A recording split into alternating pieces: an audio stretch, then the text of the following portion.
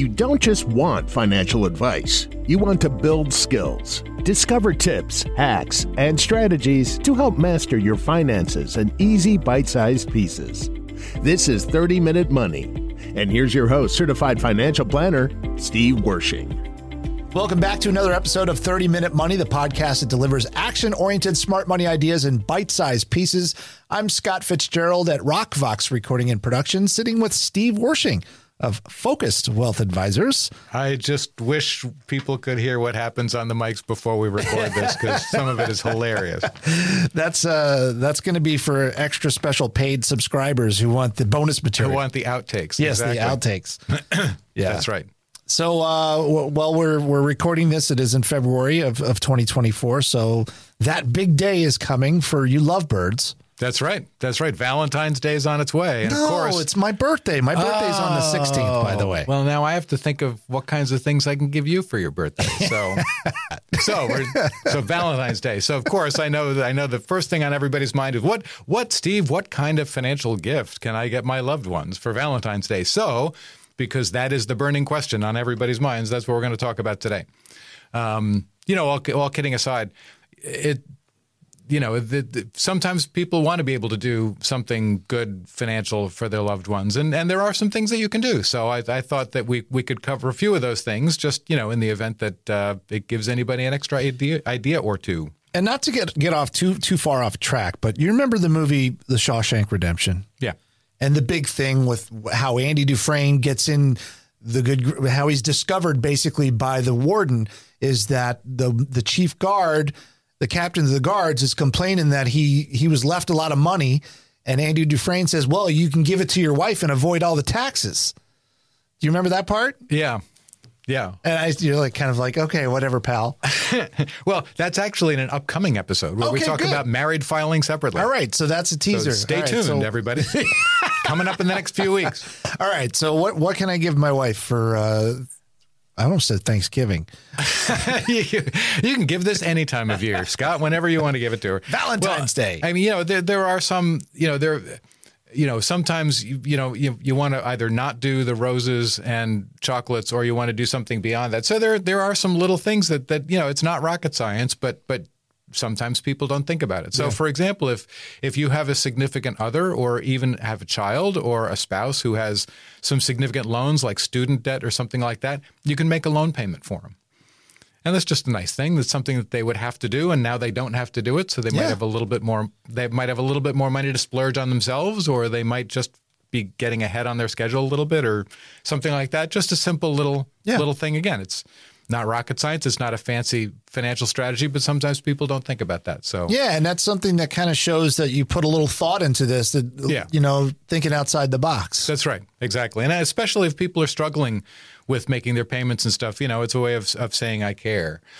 Now, in terms of talking about things that people care about, you can also make a deposit to a donor-advised fund for a loved one. So if there are causes, of course, you can make a contribution directly to a charity that is meaningful to somebody. But if they have, if they do a lot of charitable stuff, then you can also make a contribution to a donor-advised fund. And that way that person can direct it to whatever cause is important to them. Mm-hmm. Whether it's important to them generally or if it's important to them right at the moment, they can direct it themselves. But that's something else that you can do.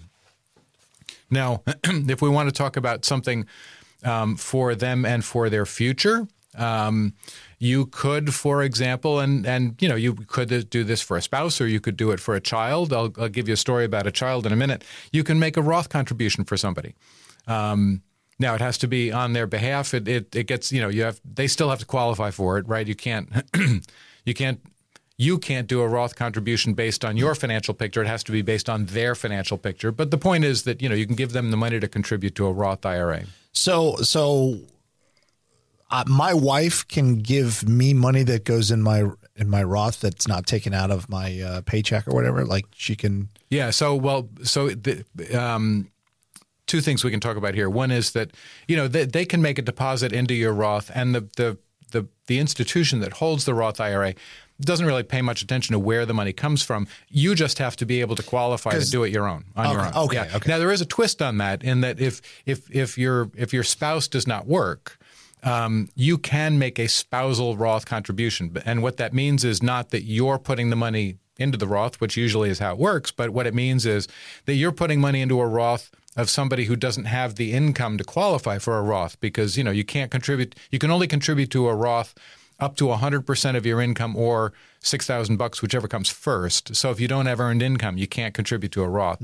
However, if you're married to somebody who makes enough money that you could that 6,000 or however much you want to put in the Roth is less than 100% of your the spouse's income, you can make a spousal contribution. That's kind of different than what we're talking about here. This assumes that they're making enough they could have contributed to a Roth on their own, which also we should also mention that you can't nobody can have Roth contributions in excess of the legal limit. So if somebody's already contributed the legal limit to the Roth, you can't then add more to it. That would put them over the limit. Gotcha. But if you've got somebody who otherwise has not or is not in a financial position to contribute to a Roth, you can do that for them, and it's a little gift that helps them for the future. Getting to be a little bit more fun and a little bit less practical, you can make a gift of a couple shares of stock for folks. And sometimes, first, if it's a child, for example, you can give them a couple shares of stock, and that introduces them to financial investments and, might trigger an interest that they follow this stuff. That can be kind of fun. It used to be that there were some companies that you could give that would have perks. Like people used to like to give a couple shares of Disney, because it used to be that if you were a Disney shareholder, you got big discounts on the theme parks and that kind of stuff. That went away about 20 years ago.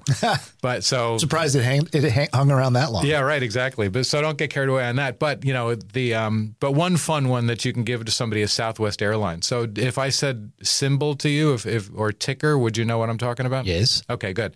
So the symbol. So a symbol is just a 1 to 5 letter designation that is how a stock gets traded on the exchanges. So AT&T, for example, is T for telephone. So if you want to buy shares in AT&T, your broker would put T on the ticket. So a fun one that you can buy for people is Southwest Airlines, because its symbol, its ticker is LUV. Oh, isn't that sweet? Because they love to fly. So you can give a couple shares of stock to somebody, and it's a little bit trite, but I'll say it anyway. If you want to say I care and I want to make sure that I take care of you, even if I'm not around to do it, you can buy a life insurance policy for yourself. So if you have not done your financial planning, or if you have a new family, or if you have a new spouse or something like that, getting life insurance to protect them for the long term is a nice way to say I love you, even if it sounds like a life insurance marketing brochure, which it is. Now, a lot of times parents, especially mothers, will give Valentine's Day gifts to their kids, and so sometimes you can mix that in with a financial theme as well. So if you have a little kid, you can give them a piggy bank for Valentine's Day. And, put a couple of coins in it so that it makes noise when you shake it, and sort of get them starting to think about, oh, well, if I have a little bit of change hanging around, I can put it in the piggy bank, and you can talk to them about what happens over the long term if you do something like that. If you have a little older child and you want to start getting them into better financial habits, one kind of interesting thing you can do is to buy them a prepaid debit card.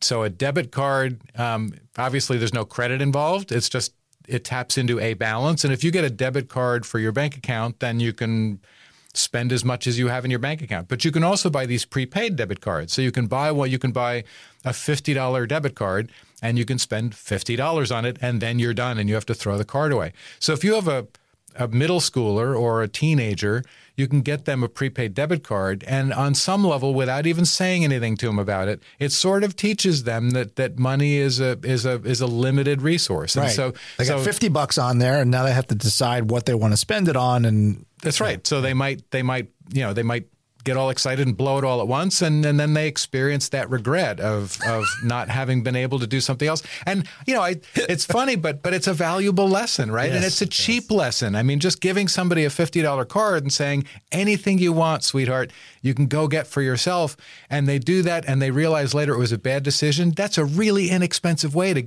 The more they get to feel that, the more they start thinking about the value of money. And it's just, it sounds funny, but really, getting that kind of experiential learning can really be a big deal. So it's not a bad way to go.